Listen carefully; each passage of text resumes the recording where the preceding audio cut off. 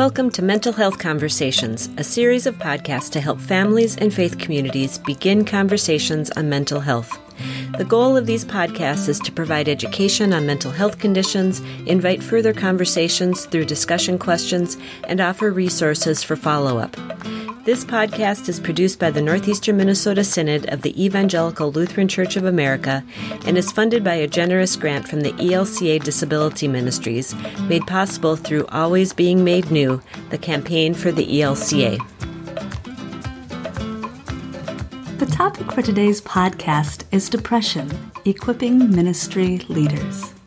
Our guest today is Emily Jacobsma. Emily has her Master's of Social Work and is a licensed independent clinical social worker. Emily works as a crisis psychotherapist in an emergency room with Health East in the Twin Cities. Welcome, Emily. Thank you for being here today. Hi, thank you for having me. So, we're going to dive in. We're talking about the topic of depression this morning. What exactly do you do as a crisis psychotherapist? Sure. So I am a mental health therapist and I work out of an emergency room. So I see patients who are in crisis, having acute symptoms. I complete diagnostic assessments with them, and then the patient and I work together to make a plan for what we're going to do. When you say acute, what does that mean? Mm-hmm. So it can mean the severity is severe, okay, or that it happened in a sudden onset, all of a sudden, a big change. So when that happens with somebody's mental health, sometimes it means admitting them to the hospital for a safe place to stay. And other times it means that we work together to come up with a plan for them to go home and return to the community with resources. Okay. So that is my whole job. That's what I do all day. So these days, as people are coming into the ER, what conditions and trends are you seeing? Sure. So things that would bring somebody to the ER are a sudden impairment in functioning, struggling to even just do their daily life, eat, sleep, go to work, go to school. And sometimes it's severe as suicidal ideation, psychosis, homicidal ideation, substance abuse issues, self-harm.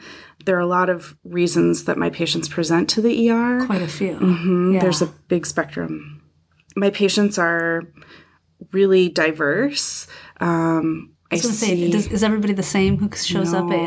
No, I specifically work in a metro area and in a downtown urban setting. So I see people who are homeless and living in poverty, but we also have some suburban hospitals where we see people who are highly educated, really high functioning, lawyers, athletes, honor roll students. So it really, mental health problems are equally affecting lots of populations of people. Absolutely. Mental illness and depression can impact anyone. That's what I hear you saying, despite their background, despite their socioeconomic, no matter what, just mental illness does not discriminate at all. I think that's really important to hear and for people to remember. Honestly, I just don't think that we can hear that enough, that mental illness can impact anyone. Everyone. Despite their background. So today's podcast topic, is to learn more about major depressive disorder, which we often talk about as depression. Can you tell us more about depression, specifically youth or teenagers in depression? Tell us a little bit more. So when we talk about even more broad is just mental health, and there is a whole wide range of emotions and behaviors that we all experience as humans. Right. Especially as teenagers and young adults. And mental health professionals are looking at patients through the lens of clinical diagnoses. And so those are kind of groupings of symptoms and behaviors. So major depressive disorder is a really specific diagnosis.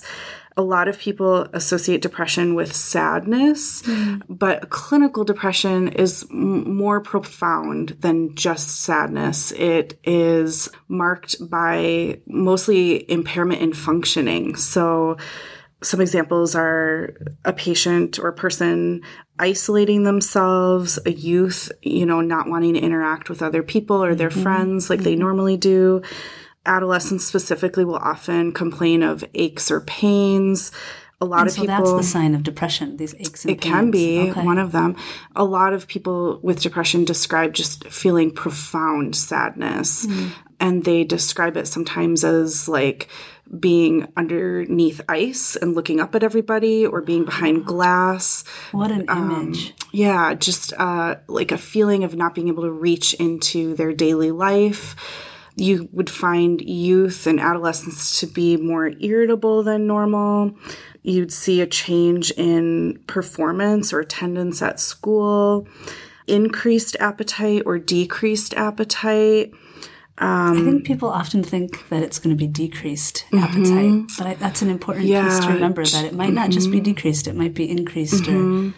And disordered eating is a whole other grouping of mental health diagnoses. And so there is a lot of crossover amongst the different diagnoses, but any kind of changes in basic functioning could be a sign of an adolescent struggling with their mental health. And then another thing to look for specifically with depression is statements of hopelessness, worthlessness, helplessness, making statements like things are never going to get better.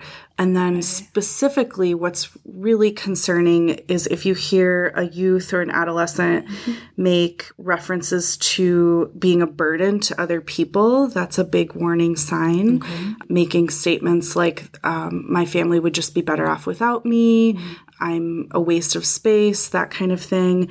And then other behaviors like self-harm, cutting or burning, that can be kind of a more severe sign of depression, not a normal or not a super common, but definitely one of the most concerning symptoms. Let's focus for a minute on cutting, burning, these pieces that we call self-harm. When a youth is depressed, they might do self-harm to themselves, such as this cutting or burning.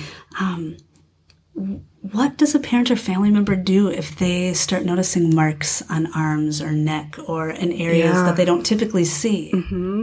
Yeah, and commonly you'll see self-harm on an adolescent or teen's like forearm, but a lot of times they'll do it in places that are hidden, like on their legs. And why? You want to, there are many reasons. It can be a coping skill. It's an outlet because they are in such severe pain internally that they feel some sense of release to hurt their body physically. It can help them convey to the outside world how they're feeling. It's, kind of a way to show how seriously they're hurting.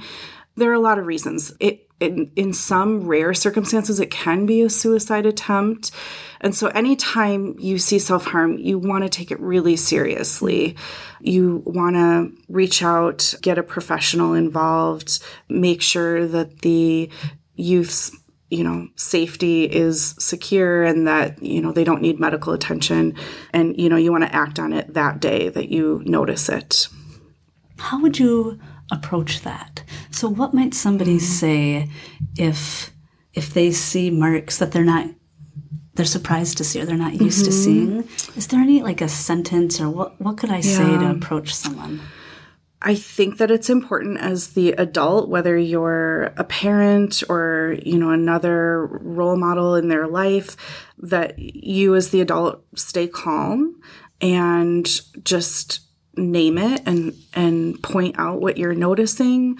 Say to them, oh my word, you must be in so much pain. Acknowledge and really empathize and say to them that we can get you help. And even if it's not, if they might notice cutting or self-harm, but the other signs and symptoms that you talked about as well, irritability, the increased appetite or decreased appetite, or or just profound sadness, change in mood. Yeah, I mean, really all the symptoms of depression you do want to take seriously. You want to get them help. And how can they get help, or what are next steps? So generally, when you need help for your mental health, there are a couple places that you would seek support.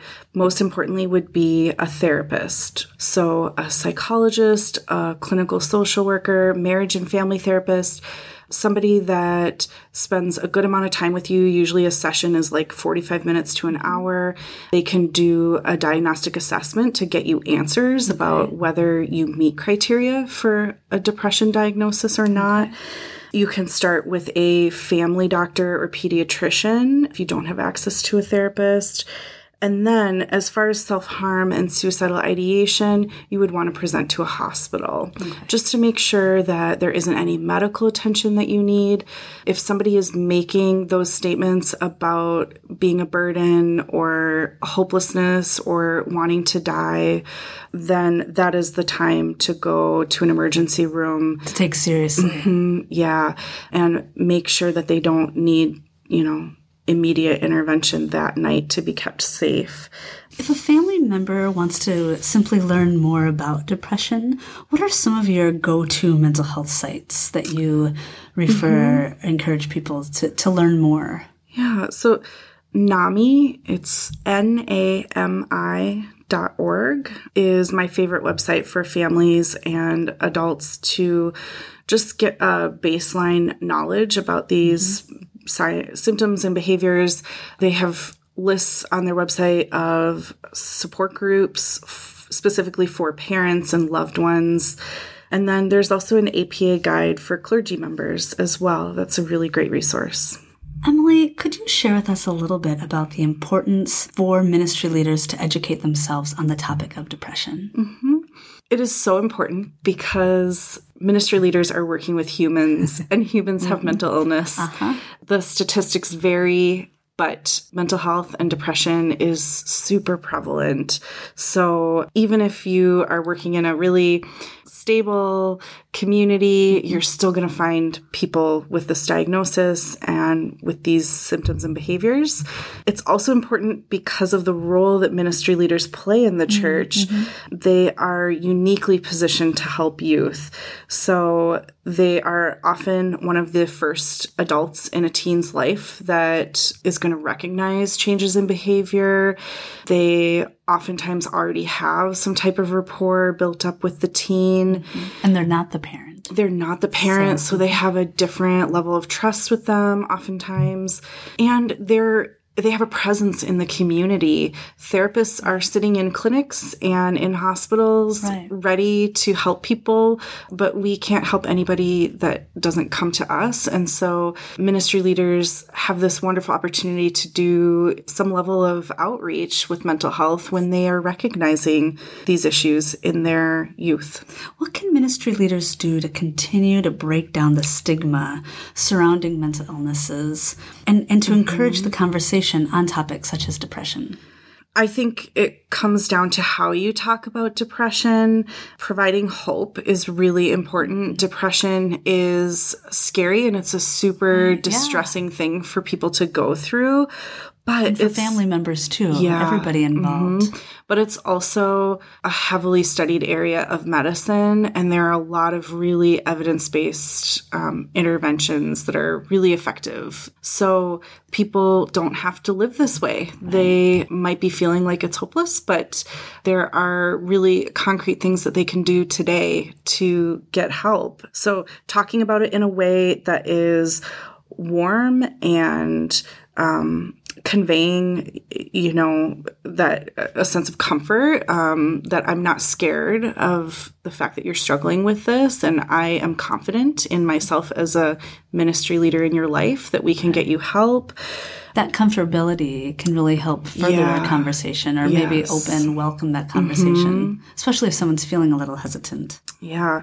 Some more concrete things are you can preach about depression or pray about people with depression or mental health So maybe in the prayers of the people or certain parts of worship services, we can add in conversation or language. Really anywhere in conversation or language that you'd be referencing medical concerns that people in the congregation might be having. You could also reference praying for anyone in our community that might be struggling with depression.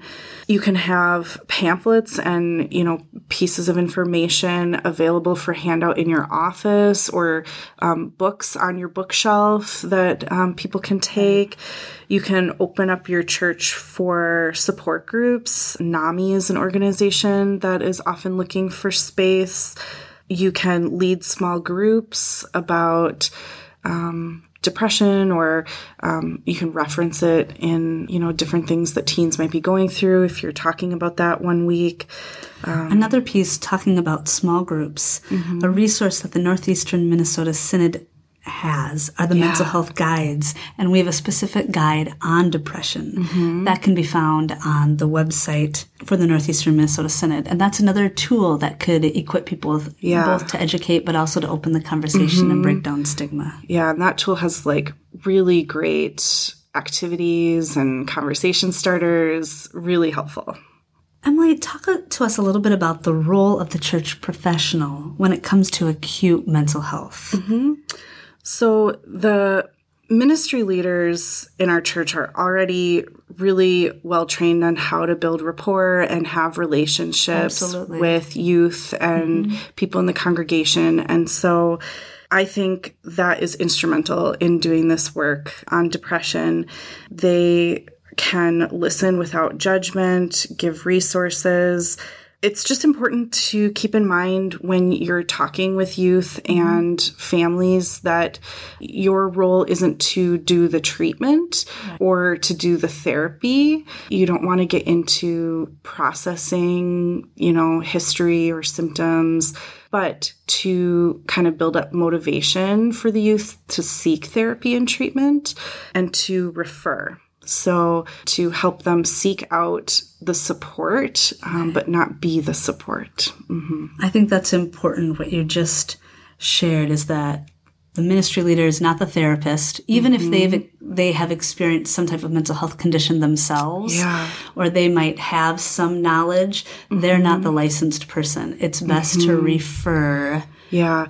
So if you feel a sense of wanting to recommend a certain type of treatment or therapy or medication, it might be best to refrain. Even if something worked for yourself, the person struggling in front of you might require something different. So the best thing you can do is refer them to a professional, and then, really just support that professional's recommendations. Whether you would follow those recommendations yourself or not, just know that that's the specific path for this youth and this family, and you can just play a huge role in their life by supporting them in going to that treatment. What does someone do when, let's say, so they've been referred to a therapist, but there's a super long wait, a wait list, like maybe a month or longer to get in to see that person? What can a family, what can a ministry leader, what can someone do in a situation like that? Well, so getting in with a therapist at all can be kind of a chore. And so ministry leaders, I think, can be really a huge blessing to families and youth by helping with that process if they want to and if they're comfortable. You can even have a list of mental health providers in your community, in your office, to give people. You can educate them on how to call their insurance company and find out what is in network for them, because that is something a lot of people don't think about when they go to seek treatment, is that there are some therapists in network or out of network. So there's some proactive work. There's some really concrete steps. You could, help them plan their transportation. If there's a wait list, that is really tricky. Sometimes you can get in with another provider if there really are no resources available. A lot of times you have opportunities for crisis intervention. Depending on your county, there might be a mobile team that can come out and meet with you, or a hotline. there are... And you mentioned that earlier in the podcast about counties. So to find your county number, and there might be more resources. Just go on the county website and search mental health. They should employ a mental health professional or social worker on their county team. And as a ministry leader, we can encourage families or individuals or youth to be proactive and take that action and sit with them as they do that, it sounds like.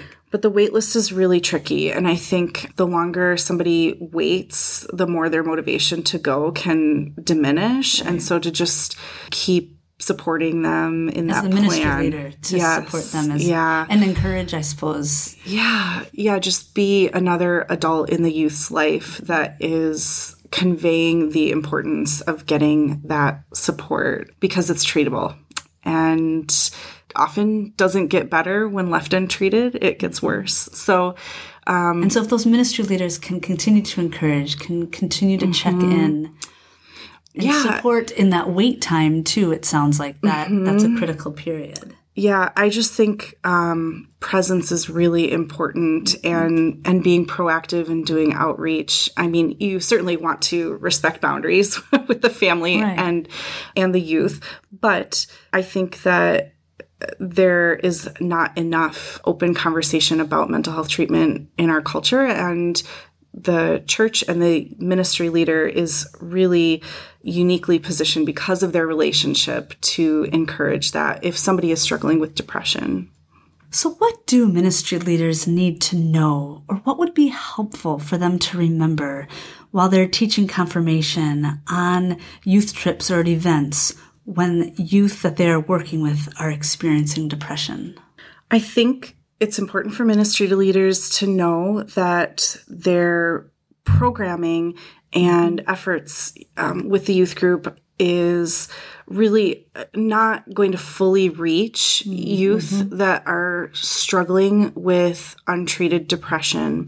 And it goes back to the symptoms of isolation, poor cognitive functioning, oversleeping or undersleeping, poor self-care. All of those things are going to make it really difficult for them to engage fully with their peers and with you as a ministry leader. And so to just be flexible and meet them where they're at, educate yourself about this disease, make sure that there are an ample number of adults that are also involved in the ministry that are educated and competent, even just minimally have, some vocabulary around this and know what to look for and how to support, and just adjust your goals and expectations. So the goal for that youth might be different than their peers. And so your ministry with that teen or adolescent might involve more support around their treatment and their basic self-care and their functioning with the others in the group. And if you can kind of change your goals slightly and prioritize those pieces until their depression is addressed and stable and they've got some healthier coping skills, in the long run, your ministry is going to be more effective. So from your experience, Emily, what is your hope for ministry leaders? So my hope for ministry leaders is that they would create an environment and a community for people with depression that is an answer to the isolation that depression causes, whether it's real isolation or the feeling of being alone in their mental illness. My hope is that the church can invite youth to speak openly and honestly and create a community that is understanding and loving and walking alongside them in this mental health issue that is treatable. And I think just to be a beacon of hope, I think is really important. And I think ministry leaders are in just the best position to do that for their youth. I think they can play a huge role, and their ministry will be more effective for walking alongside these youth and for helping them. Thank you, Emily, for sharing your expertise, your great ideas, your wisdom. We are grateful for your presence with us for today's podcast. Thank you, Joy. Thank you for joining Mental Health Conversations, a ministry of the Northeastern Minnesota Synod Youth Ministry and Mental Health Initiative. These podcasts are an educational resource for parents and ministry leaders and are intended as a first step to begin conversations on mental health. The information provided here is not complete and does not cover all issues related to mental health. These podcasts should never replace the advice of a skilled mental health professional. Always seek the advice of a mental health professional or other qualified health provider for professional advice, diagnosis, or treatment if you suspect you or someone you know has a mental illness or mental health condition. If you or someone you know is in crisis, please call 911 immediately. If you are having suicidal thoughts, call 1-800-273-8255 to talk with a trained counselor. For more resources from the Northeastern Minnesota Synod Youth Ministry and Mental Health Initiative, visit www.nemnsynod.org/mental health. Thank you for taking the time to invest in these conversations.